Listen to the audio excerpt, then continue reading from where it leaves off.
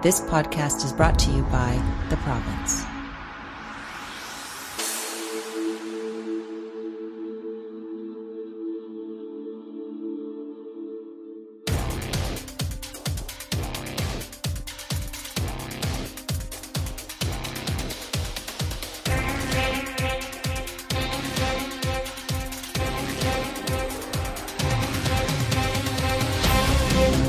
You're listening to Keyboard Kimura, the official mixed martial arts podcast of the province.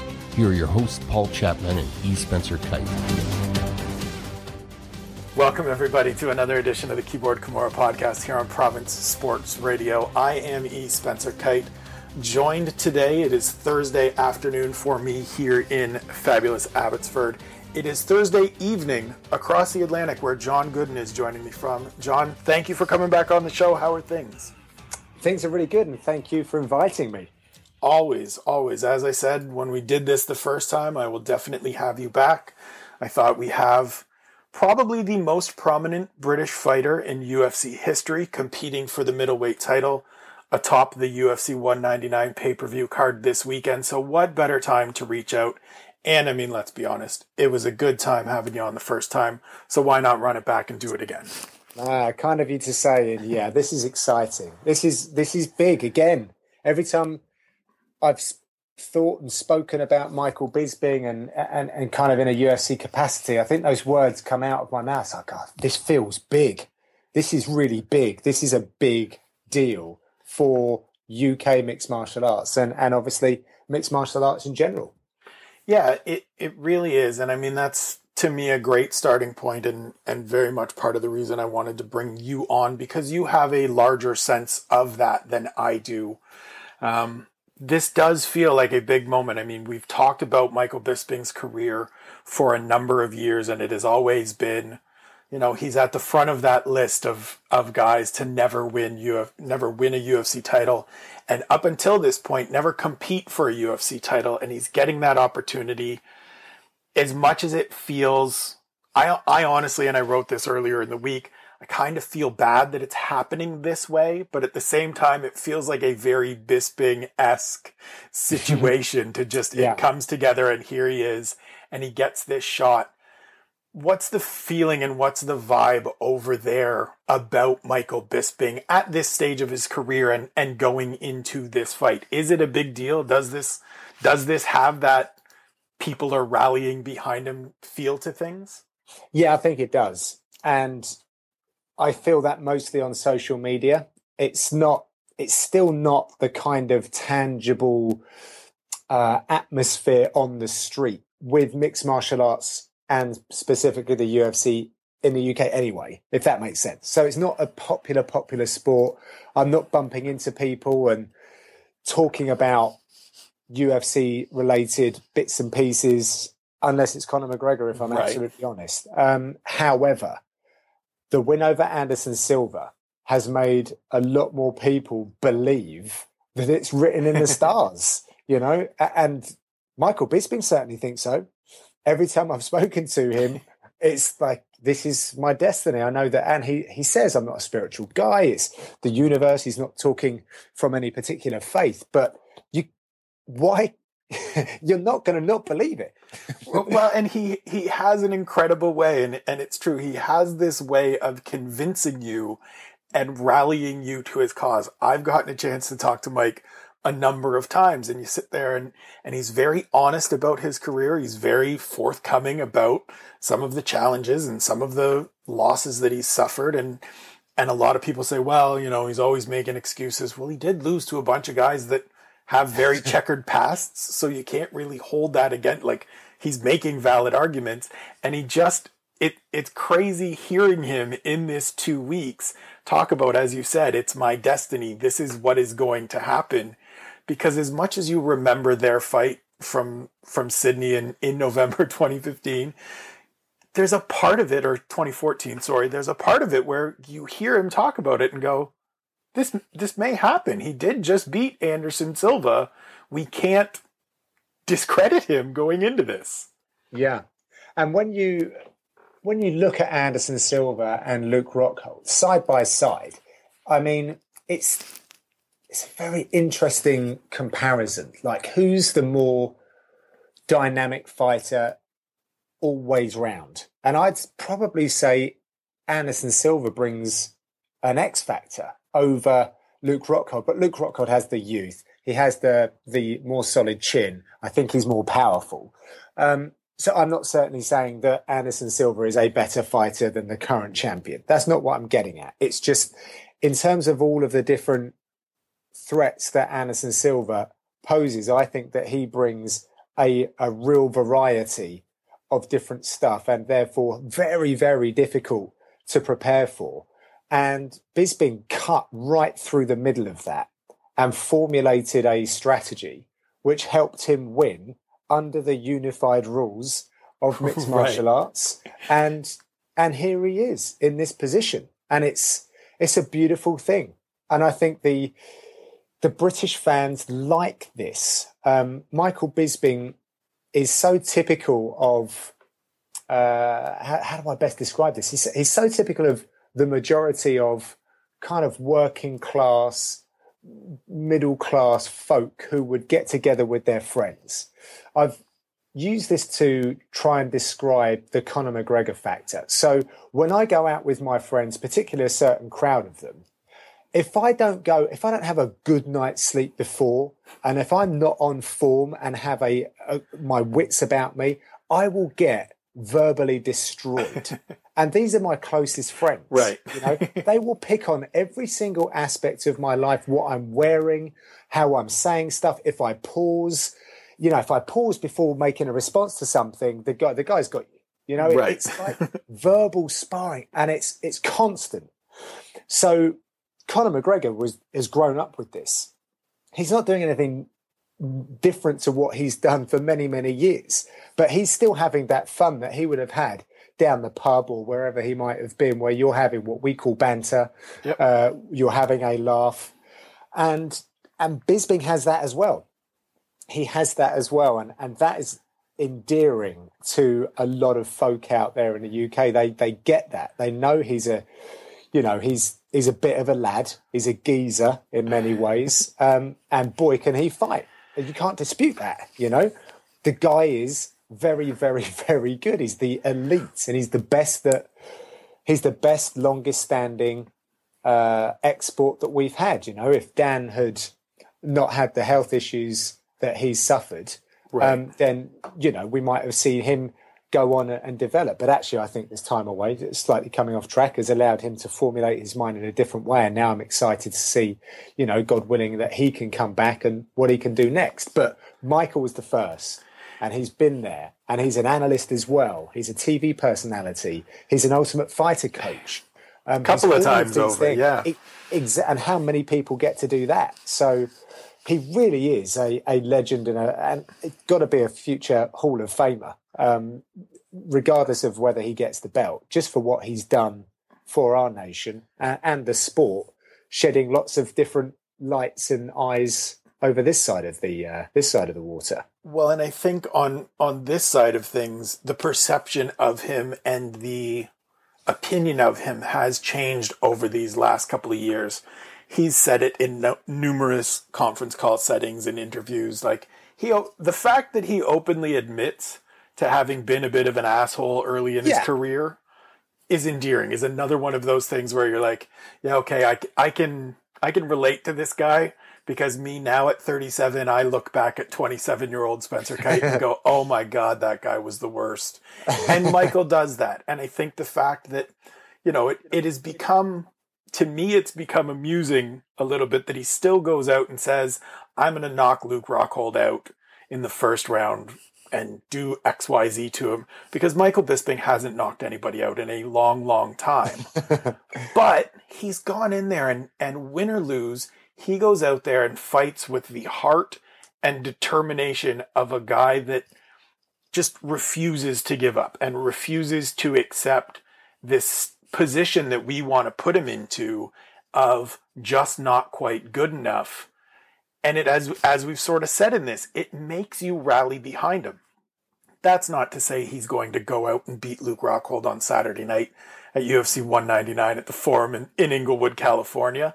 but it sure as hell makes me want to tune in and see it, maybe even more so than some of these other opportunities that would have been there, either for Bisping or the fight with Chris Weidman that was originally supposed to headline this card, because you don't necessarily have that emotional connection to this guy who has been, as we've said, around for so long, done so many great things, and always been just a little bit short to finally get his moment and really believe that it is destined and written in the stars that this is going to happen. It's a wonderful narrative, and yes, it allows people like you and I to dine out on the storyline, and that is therefore really, really good for the fans because they see a very defined kind of storyline that, right, God, yeah, this is really interesting. You know, the fact that he's now getting this title shot close to home, his actual residence, right? Where he's a Brit, but he still carries the nation behind him against a guy that he's fought before. Then they had a little bit of a ding dong even before that with the whole sparring session. Luke Rockhold has been around a lot of Michael Bisping's fights. He went out to Manila. Obviously, they fought in Sydney. He was in London. Right. So these guys have been crossing one another an awful lot. Plus, you know, I did an interview with Michael and with Dan, alongside Dan, for Inside the Octagon. We had him on the big screen.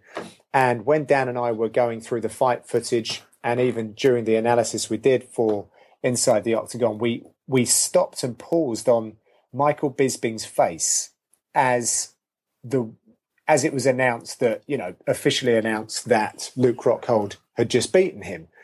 And at that point, you kind of look in his eyes and you're like, you know that was it. You do realise that was my one shot to put myself in contention. I've let it go. Right. I've climbed the tree. I was so close, but yeah, that's me. That's me out of contention. Not obviously retiring, but I think at that point he thought that he wasn't going to get it. Then all of a sudden, you got to keep your head down. And it's just a testament to that. You just don't know what's going to happen in life. You don't know, you know, where the road is going to come to an end. You're going to take a left turn, and all of a sudden it was a shortcut. You got to keep going, and that's what he's done. And he's made some smart decisions, taken some big fights, and here he is. It's a wonderful story. It really is. Whatever happens, it really is a great story. Well, and I think his inclusion in the main event, or his addition to the main event, sort of raises that part up about Uriah Faber as well in the co-main event as a guy that, you know, hasn't had any success in championship bouts, even dating back to his last couple opportunities in the WEC, but has just been that guy that perennially is right there in the top 3, in the top 5, getting the wins that he needs to get, putting in the time, picking up the victories till it gets to a point where, you know, after his fight in December against Frankie Saenz, he says, you know, there's a fight coming up in a couple of weeks that whoever wins that, I got some history with them. And you think, oh my God, Uriah Faber's going to get the next title shot. Yeah. And here he is, when we've counted him out myriad times. We've said this is the last one any number of times. He addressed it this week when people asked him about it at Media Day on Wednesday, and he was like, listen, you guys have been saying that forever. So whether I win or lose, I'm going to go back. I'm going to fight. I'm going to keep fighting. I'm by no means retiring after this. So the chances of me getting back here, what do you think is more likely? Like that this is the last one and they finally say no, or that I go out and continue picking up victories to get to this point? And to me, one of the most compelling things about this, and I wrote this for my column tomorrow in the Province, is that these guys are amongst the best fighters in the history of the UFC. They don't get the recognition that they deserve. And win or lose, I think this is a moment for us to appreciate what the two of them have done, because not a lot of guys have done what these two guys have done despite not winning titles. They've, to me, done more than some UFC champions have, and that needs to be recognized. That's a very nice line, actually. The fact that, yes, they have done more for the UFC, for the sport, than some champions that have come and gone, or are, trying to still make their way. They have spent the lion's share of their career at the UFC, like fighting the very best of the best, rather than someone that's, spent 10, 12 fights on a regional circuit and has, put 6 or 7 fights together and, they're at the top. These guys, it's very lopsided for their experience inside the UFC. And, it's outstanding stuff. And they're great characters, very bright, I don't know an awful lot about Uriah Faber outside of the UFC and him as an athlete, but I understand he has multiple business interests. We saw him obviously as a coach. He's day-to-day as a coach, but we saw him in The Ultimate Fighter as well. He's a smart chap. He's very likable. He has a great personality. And I hope I don't offend anyone by saying this, but there's a very American look and feel to him if you're a European. Just like you would be looking at Michael Bisping saying he's a very British English guy. So you're right to have these two on that card who have tried so hard to get gold. I think that was it 4 times Uriah Faber's been in this position. So it's evaded him, or he's not quite gotten there. Michael Bisping the first, and then you've got both champions.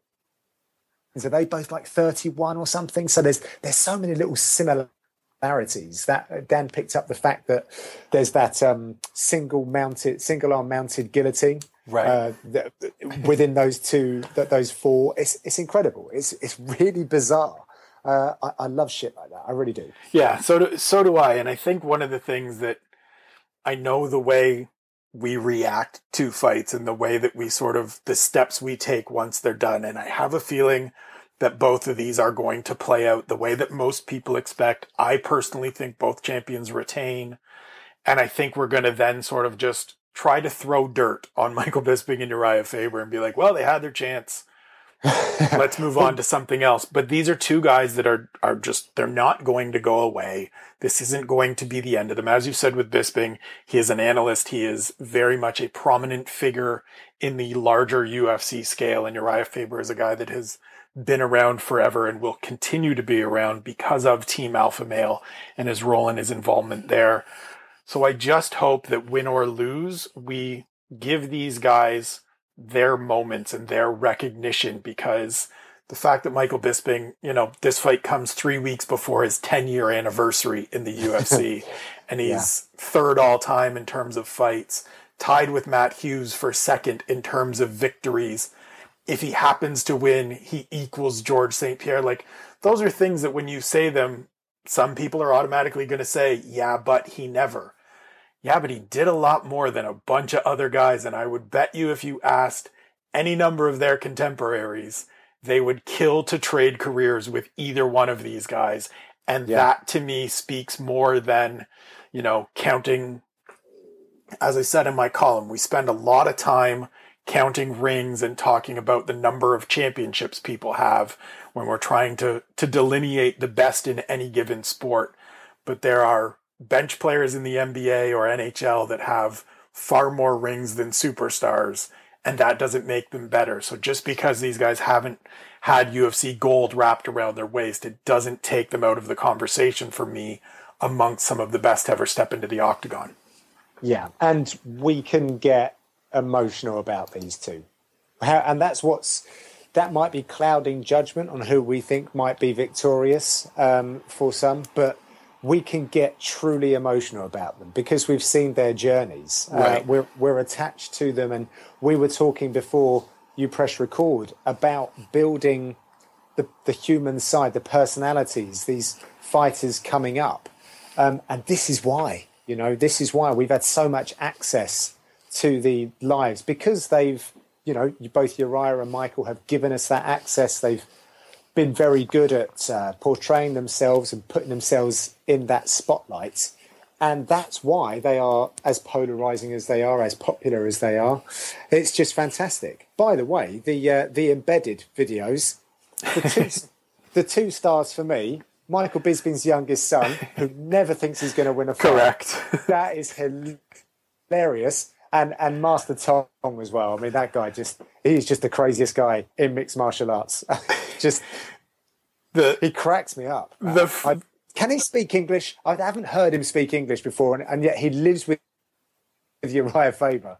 It's just so wacky. It's so cool. I love this sport. The footage of Michael Bisping repeatedly asking his youngest son, I believe his name is Lucas, who do you think is going to win? And he stops and goes, him. And I remember him saying the same about Anderson Silva. Anderson Silva's going to beat you, Dad. Basically, that's what he was saying. I couldn't believe it. It's so fun. Yeah, it really is. And I mean, as you said, we spoke about it off air before we started. The human side of things makes this all the more better. It's why you're able to drop Michael Bisping into a main event 3 weeks beforehand. And to me, have more interest in it. That's not a knock on Chris Weidman or the scope and magnitude of that fight, which I think would have been a very good fight. But it speaks to what Michael has been able to create and craft for himself over a very good 10-year career. Yeah. And Bisping, not only did he fight in London against Anderson Silva and get the win, it was his birthday. Right. Just all these little things that we were talking about. So you're saying that he's now fighting just ahead of his, or just before his anniversary. Right. Just these little things here, I like them. I like that. They're great little things that you can drop into stories. And, God bless him if he's victorious, then again, we will be saying on his 10-year anniversary, he got the gold. Right. It's magnificent stuff. It would be an incredible journey. Yeah. He's got to get past a very, very talented fighter in Luke Rockhold, and Uriah has to get past a very talented fighter in Dominic Cruz. We will circle back to those fights a little later on in the show. It's the Keyboard Kimura podcast on Province Sports Radio. E. Spencer Kyte with UFC commentator John Gooden. I wanted to talk to you a little bit about another Brit fighting on this card, Tom Breese. He is stationed here in Canada and has been for several years at TriStar in Montreal, but to me feels like a guy that could potentially inherit the torch, so to speak, from Michael Bisping as the face of British fighters and British MMA in the UFC. He's a guy that I know you're familiar with. I've gotten to know him a little bit over these last couple of years. How much of a prospect, what kind of future do you see for Tom Breese? And is he somebody that almost the British MMA scene needs now that Michael Bisping is hitting that twilight of his career? I'm a big fan of Tom Breese straight off the bat. I would class him a friend as well, in so much as, in terms of the sport. Right. I've sat down with him when he was suffering from a serious knee injury at a Cage Warriors event in Wales, I believe. He was there supporting his teammates. And he was a 19-year-old, maybe even younger, kid, essentially, who was under the very good guidance of Mark Goddard, UFC referee. And everyone was talking about how much potential Tom Breese had. And he took himself out of school, pretty much, to pursue a career as a fighter. We haven't yet seen the personality of Tom Breese, and maybe that's because he hasn't had the profile fights yet. He's still in the early stages, and he's all of a sudden, because maybe we're thin on the ground for massive prospects coming out of the UK, certainly England right now. He's being elevated and shot and pushed right to the front of the queue. And he's only had a few fights, and it's like, he's our guy. He's going to be a champion. And I'm not saying that he can't or he won't, but I would like to see that process develop a little bit more and allow that to flourish, because Tom Breese is a super nice guy, very respectful. He very much embraces martial arts. He's a real student of the game. And I think that's where he has his focus. So in terms of that whole showmanship, you're not going to get that like you did with Michael Bisping. Right. They are very rare. We've seen, we were waiting, Conor McGregor is an example that we're all going to come back to. But how many others? Michael Bisping and Conor McGregor, I've been in the same room as Michael Bisping and Conor McGregor, it's chaos. Right. It's just like alpha mailing one another. And there are very few like that. But in terms of potential, what can be achieved inside the octagon? Well, he's at one of the very best gyms. I actually was at TriStar a little while ago, watched him at work. He has a very good foothold in the team there. He's well respected. A lot of people want to see him do well. He's struck good relationships. He's keeping his head down. He's not interested in anything else Right. apart from really giving it a good go to become the very best fighter that he can. And I read an interview on the back of his performance in London where he kind of said, okay, yeah, I think the occasion got to me a little bit, which I thought was quite nice to hear, because Tom Breese to me has just been not cocky, but a super confident young guy who had a handle on everything. But it shows that he's recognised there are other areas that he can improve on, which means he will be even better. So I'm very excited to see what he's coming out with. And he's gone from fighting a real veteran to now he's fighting another up-and-comer, well-rounded. So should be a really good fight. Yeah, takes on Sean Strickland in the Fight Pass feature prelim on Saturday at UFC 199. I talked to him a couple weeks back and sort of brought up the subject of, you guys are getting a little more promotion for this. You will have some time in the spotlight because it is Fight Pass. How do you balance that? How do you sort of deal with those things? And to what you were saying about him being a student of the sport and being almost singularly focused on this, he said, the attention will come and the balance will come so long as I go out and put on good performances. That's what I'm worried about. First, most, last, everything else is secondary. But it is, as you said, very good to hear that he sort of looked at that fight in London and admitted, I put a lot of stock into wanting to go out and have that first round finish like I got in my previous two fights. Have that moment where I can deliver for the English fans and everybody that is saying Tom Breese is the next big thing. And I wasn't able to get it, but I do think it was a very professional win. I think it was a developmental win, and the kind of fight that a guy that's in his position, where he is, as you said, not cocky, but very confident in what he can do, kind of has to get scaled back a little bit before they take that next step forward. Not necessarily have to lose, but learn a little bit about, okay, I'm not just going to go in there and roll through everybody. I need to have these developmental moments to help get me better going forward. Yeah. And just another note on the showmanship side of things. He is under the tutelage of Faraz Sahabi, George St. Pierre. Have a look at how he models himself. And there's this, when I was there was almost like this, what do you call it? Like this unspoken code that you don't trash talk your opponent. Right. I just heard it a few too many times when I was interviewing fighters. You'd get another professional in the gym just go, hey, no trash talking, as they kind of point, smile, wink. And it's like, no, seriously, no trash talking. And it's, so you're not going to get those kind of elements. And I'm not saying that was ever in Tom Breese's character. But you haven't got a Dan Hardy, Michael Bisping type guy there. And even if you did, I think that would be a little suppressed by TriStar and the way they go about their business. And again, I mean that very respectfully. I think we need all of these elements in this sport. You do need the guy in the gi who's, just, it's all about the sport and nothing else really matters. So yeah, it was just a point that I wanted to make about him developing that fan base. And I think he's going to do it largely on his performances inside the octagon. Yeah, and I do think it's coming. I know going into that fight in London, he was a guy that a lot of us in the media were talking about as the guy to watch on this card outside of the big names that we already know. I like the fact that they're getting the Fight Pass prelim treatment for this fight.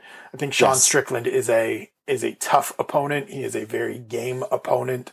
Could very well hand Tom Breese his first loss.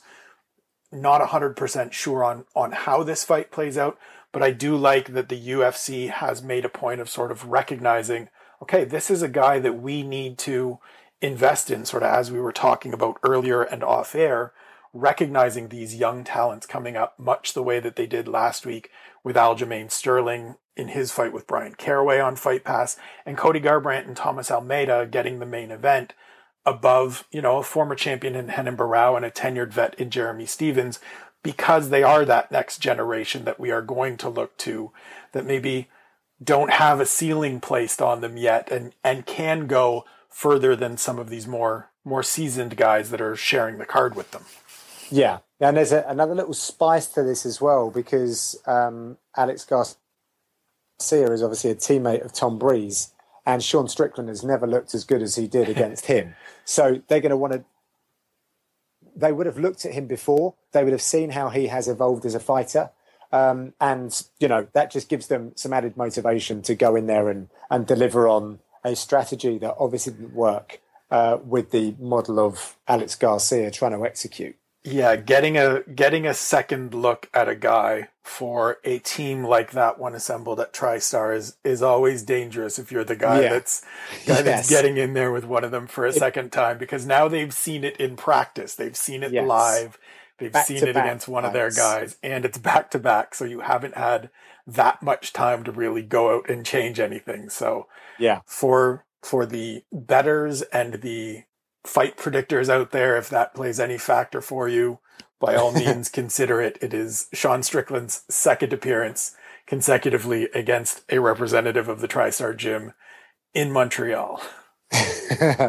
Yeah, it's a nice fight. I like that fight, and I met Sean when he was over in Germany, I believe, a little while back. So yeah, good to see these young guys coming up and checking themselves against one another. And, Tom Breese training with some very good guys. I'm excited to see what he brings. His boxing was outstanding, but I also know that he's been working with some of John Danaher's collection of specialists. I've forgotten the guy's name. I think Gordon Ryan. Gordon Ryan, yeah. And obviously Gary Tonin. And I know that they send representatives over to TriStar to just,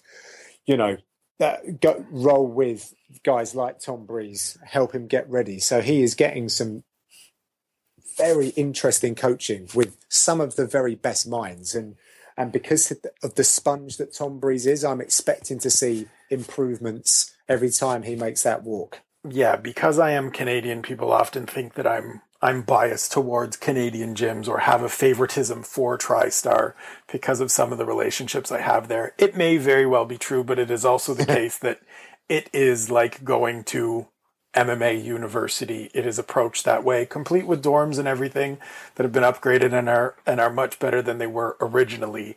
But just the level of, people that come through those doors that they bring in to train, that they bring in specifically to work with certain guys, the level of coaching, the number of fighters that decide to make that trip, whether it's full-time or individual fight camps, it's staggering. And I think the kind of thing that is going to continue to elevate this sport is having places like TriStar, like ATT, like the Jackson Wink Academy, that are just these factories of knowledge and experience and understanding and learning that is going to continue creating amazing fighters like those gyms have produced thus far. I don't mean to put you in an awkward position, so you might want to either, edit this bit out, but do you think that they have enough depth in the coaches to cater for the amount of demands that they're having in terms of the fighters going over there?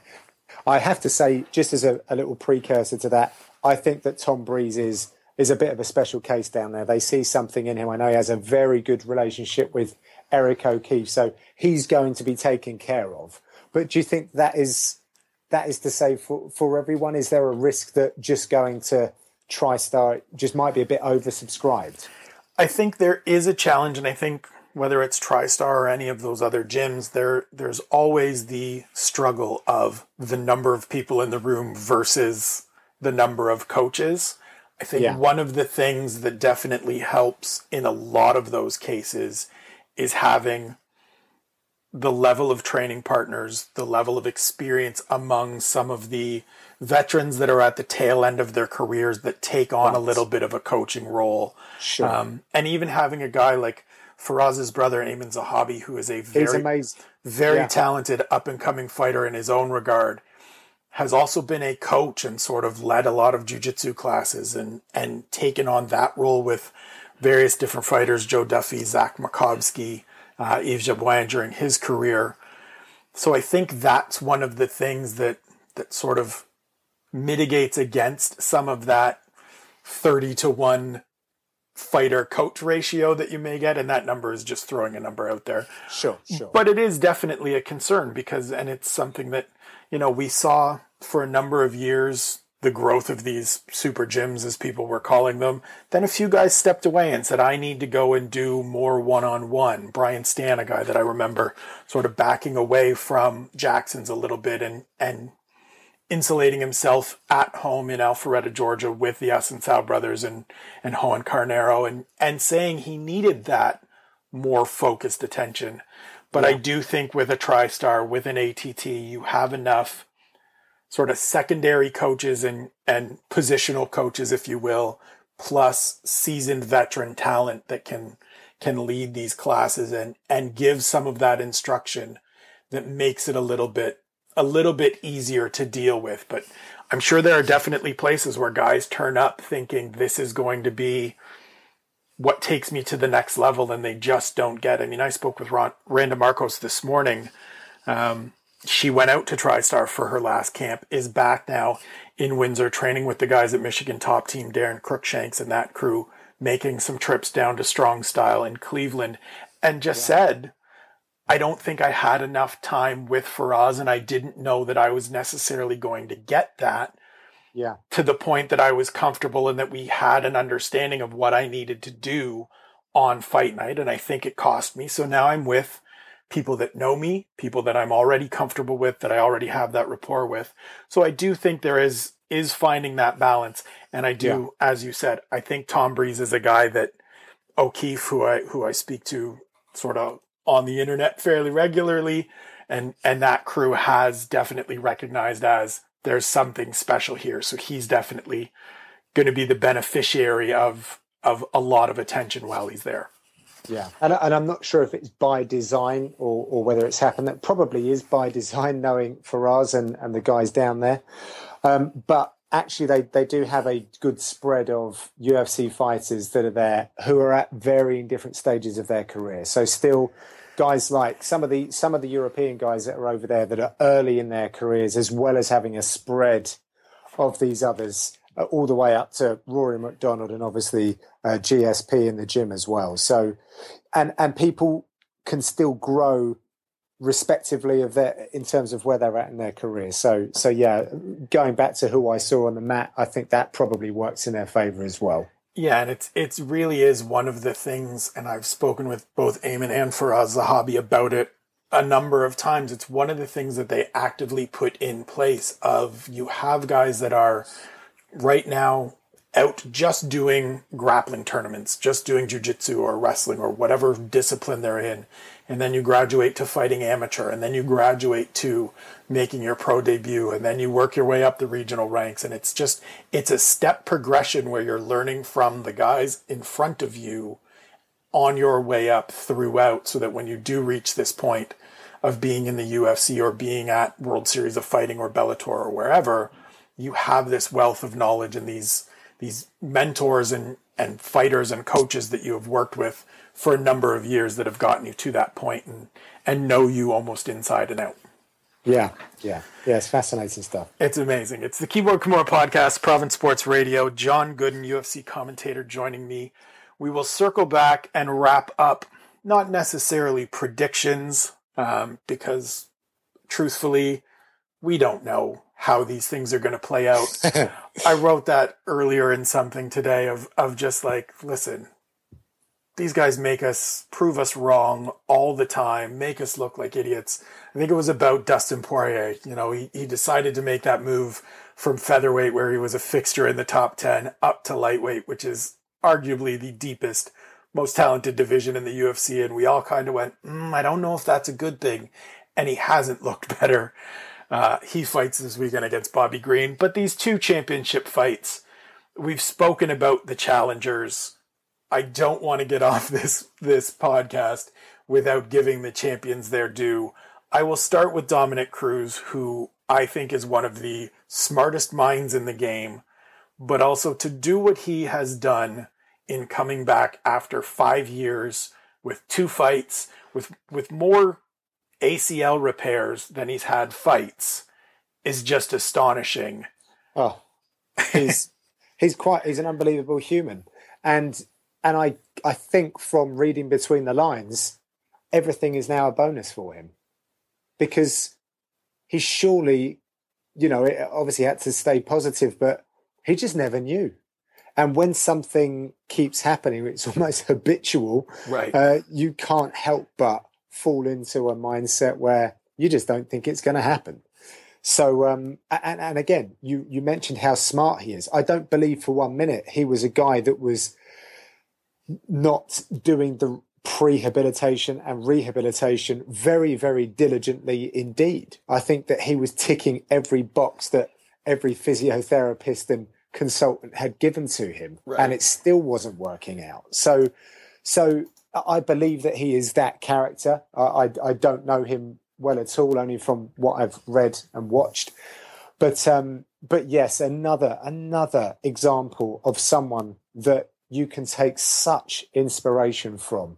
And you can, if you're a mixed martial artist, you can look adoringly at his style with absolute envy, knowing full well you are not going to be able to emulate that. Even when you get yourself into peak physical shape, you'll be lucky to put, 6 steps of his pattern together. And that only takes about 2 seconds, by the way. It's crazy. He's just an enigma and a very, very difficult riddle for Uriah Faber to try and solve. I remember speaking to him a couple fights back, or it may have even been while he was sort of during the long hiatus. His first ACL repair, he shredded his knee. We remember that from season 15 of The Ultimate Fighter, way back when he was supposed to originally have this trilogy fight with Uriah Faber that serves as the co-main event on Saturday. Went through the repair, was on his way to recovery, and was at about, I think it was the 6-month point, where his body rejected the cadaver ligament and he had to go and start again. And he has identified that as the low point of things for him, because he was close and he could see that light at the end of the tunnel. So to go through that, come back, then do the other leg, then have a torn groin where it was horrifically just ripped off the bone, which is awful to think about.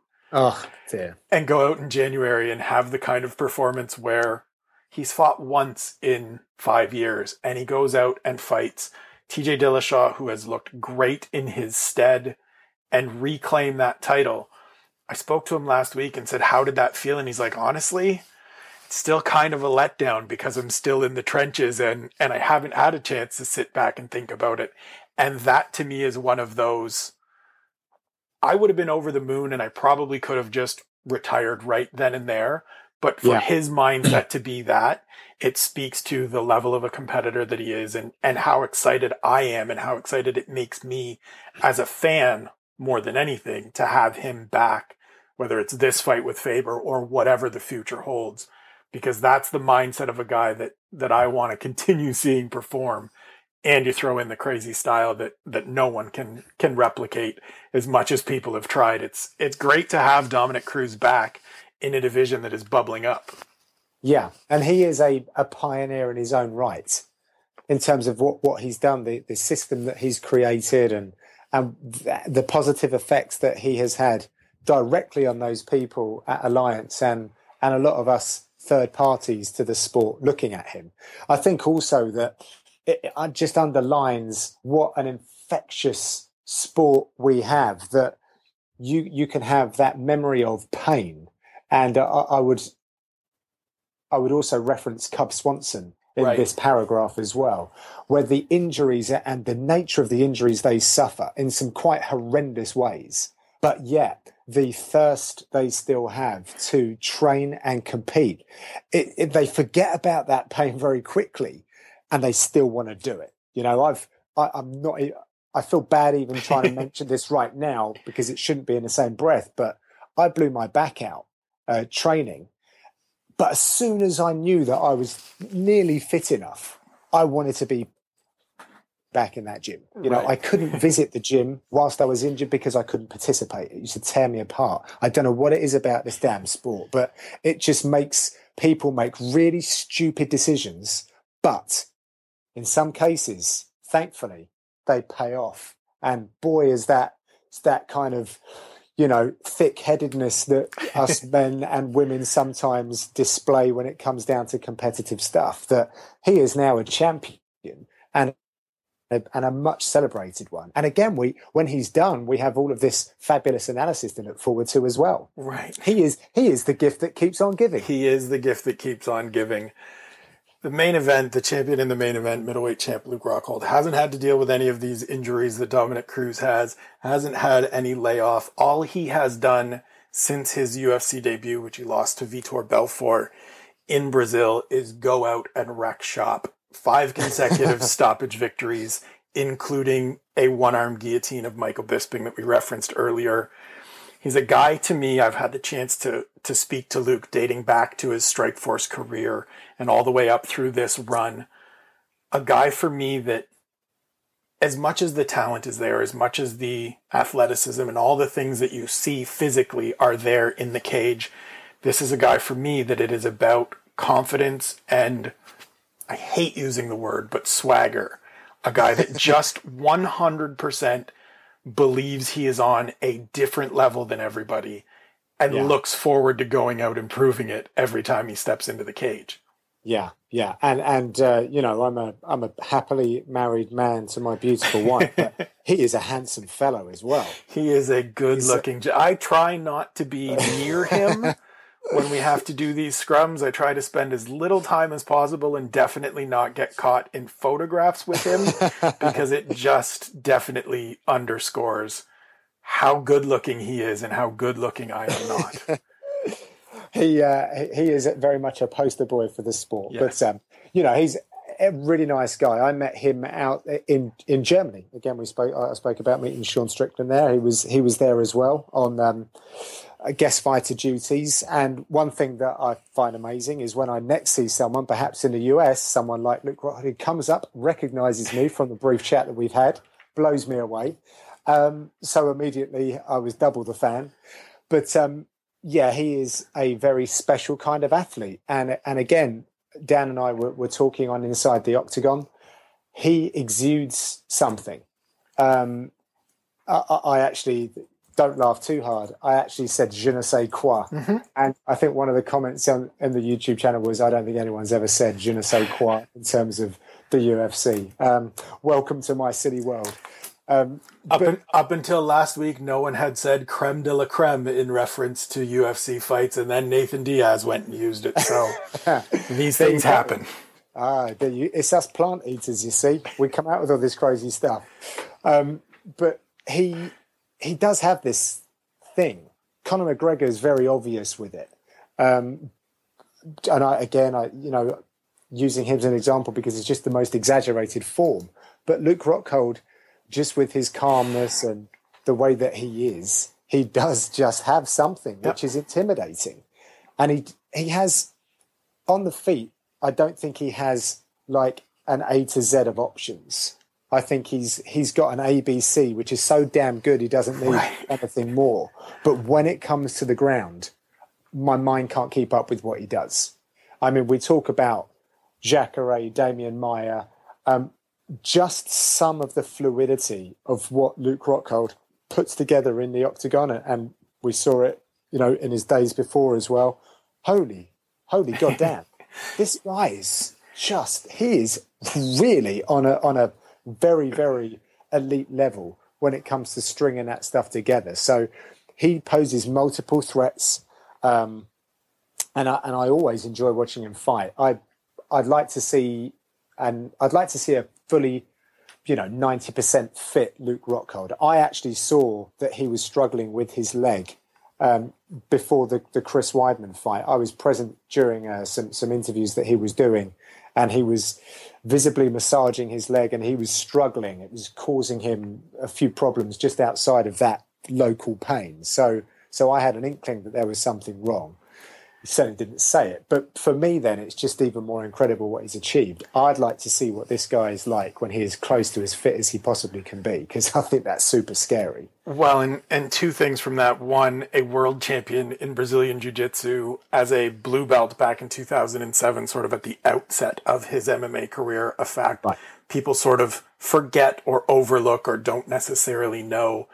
And in speaking with him last week, you mentioned the leg thing and being on antibiotics for a staph infection in that fight with Chris Weidman. That was one of the things he brought up, is like, listen, part of this for me is that I do have that belief. I do put in the work, that I'm able to go out and have that performance when I'm nowhere near my best. And on the conference call last week, he said, Michael, I'm going to humiliate you. And he said it it wasn't the like, there are times, and I'm sure you've noticed this with people when you're doing interviews, they tell you something and it just sounds like they're trying to convince themselves as much as they're trying to convince you. There was no part of this that was Luke Rockhold trying to gas himself up and trying to get himself to that point of, yes, Luke, you can do this. You're good enough. It was, here's your warning, Michael. We're going to get in that cage on Saturday in Inglewood, California, and I am going to do everything in my power at 100% health, or as close to it as I will be on that night, to make a spectacle of you. And it's going to be really entertaining to see which of these two things, between these two guys that have spent a lot of time together, clearly kind of irritate each other because there's some similarities to them, and they both want the same thing.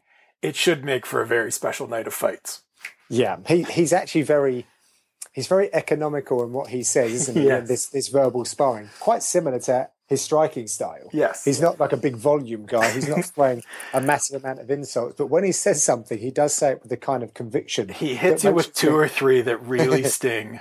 Yeah, exactly. Yeah, he's a very exciting champion in that sense, because, you know, if he defends against Michael Bisping, he's the favourite against Chris Weidman again. Who's next? Jacare? Well, we'll see how that's there's some interesting fights for him, but there's a potential for Luke Rockhold, if he gets past Michael Bisping, to be the champion for a very long time. And just another note, we talk about Michael Bisping's heart, just referencing the fact that he stepped up to take his title shot in the conditions that he did, that we now know about, shows a lot of heart as well. Don't discount that. There are a lot of fighters these days who are managed a certain way, who would say, look, you'll definitely get another opportunity within 6 months, or maybe hang back. Right. So, this is a guy who has a very big heart as well. It should be amazing. It is a really, truly loaded fight card from start to finish on Saturday, UFC 199. My guest has been John Gooden, the UFC commentator. John, I appreciate you doing this. I appreciate taking part of your evening to talk fights again. Let people know where they can check you out. Let people know how they can get in touch. Plug all the things you need to plug before I let you go. Mostly it's John Gooden UK, Twitter, Instagram, and why not go and check out my The Bloody Vegan YouTube channel. I'm preparing for an Ironman this summer, triathlon. You'll see that the Diaz brothers like themselves a triathlon. You know, I'm trying to get a little bit of that as well. So I'm doing a bit of a journey of my own sort of competitive stuff. So I'm posting about that. Plus, you'll see some behind the curtain things from my travels doing the UFC as well. So that's I'm very grateful for letting me plug that, sir. There's a new demo reel up as well. You can go check that out, of all of John's fabulous work. I appreciate you coming on. Everybody listening, thank you for tuning in. You know, as always, I am at Spencer Kyte on Twitter and Instagram. As I talked about with Tyron Woodley, I don't do that Snapchat thing. It just seems too dangerous. Enjoy the fights this weekend. Thank you for listening, and we will talk to you next week. You've been listening to Keyboard Kimura, the official mixed martial arts podcast of the province. Read the Keyboard Kimura blog on theprovince.com. Follow them on Twitter at Keyboard Kimura, or visit them on Facebook at facebook.com/keyboardkimura.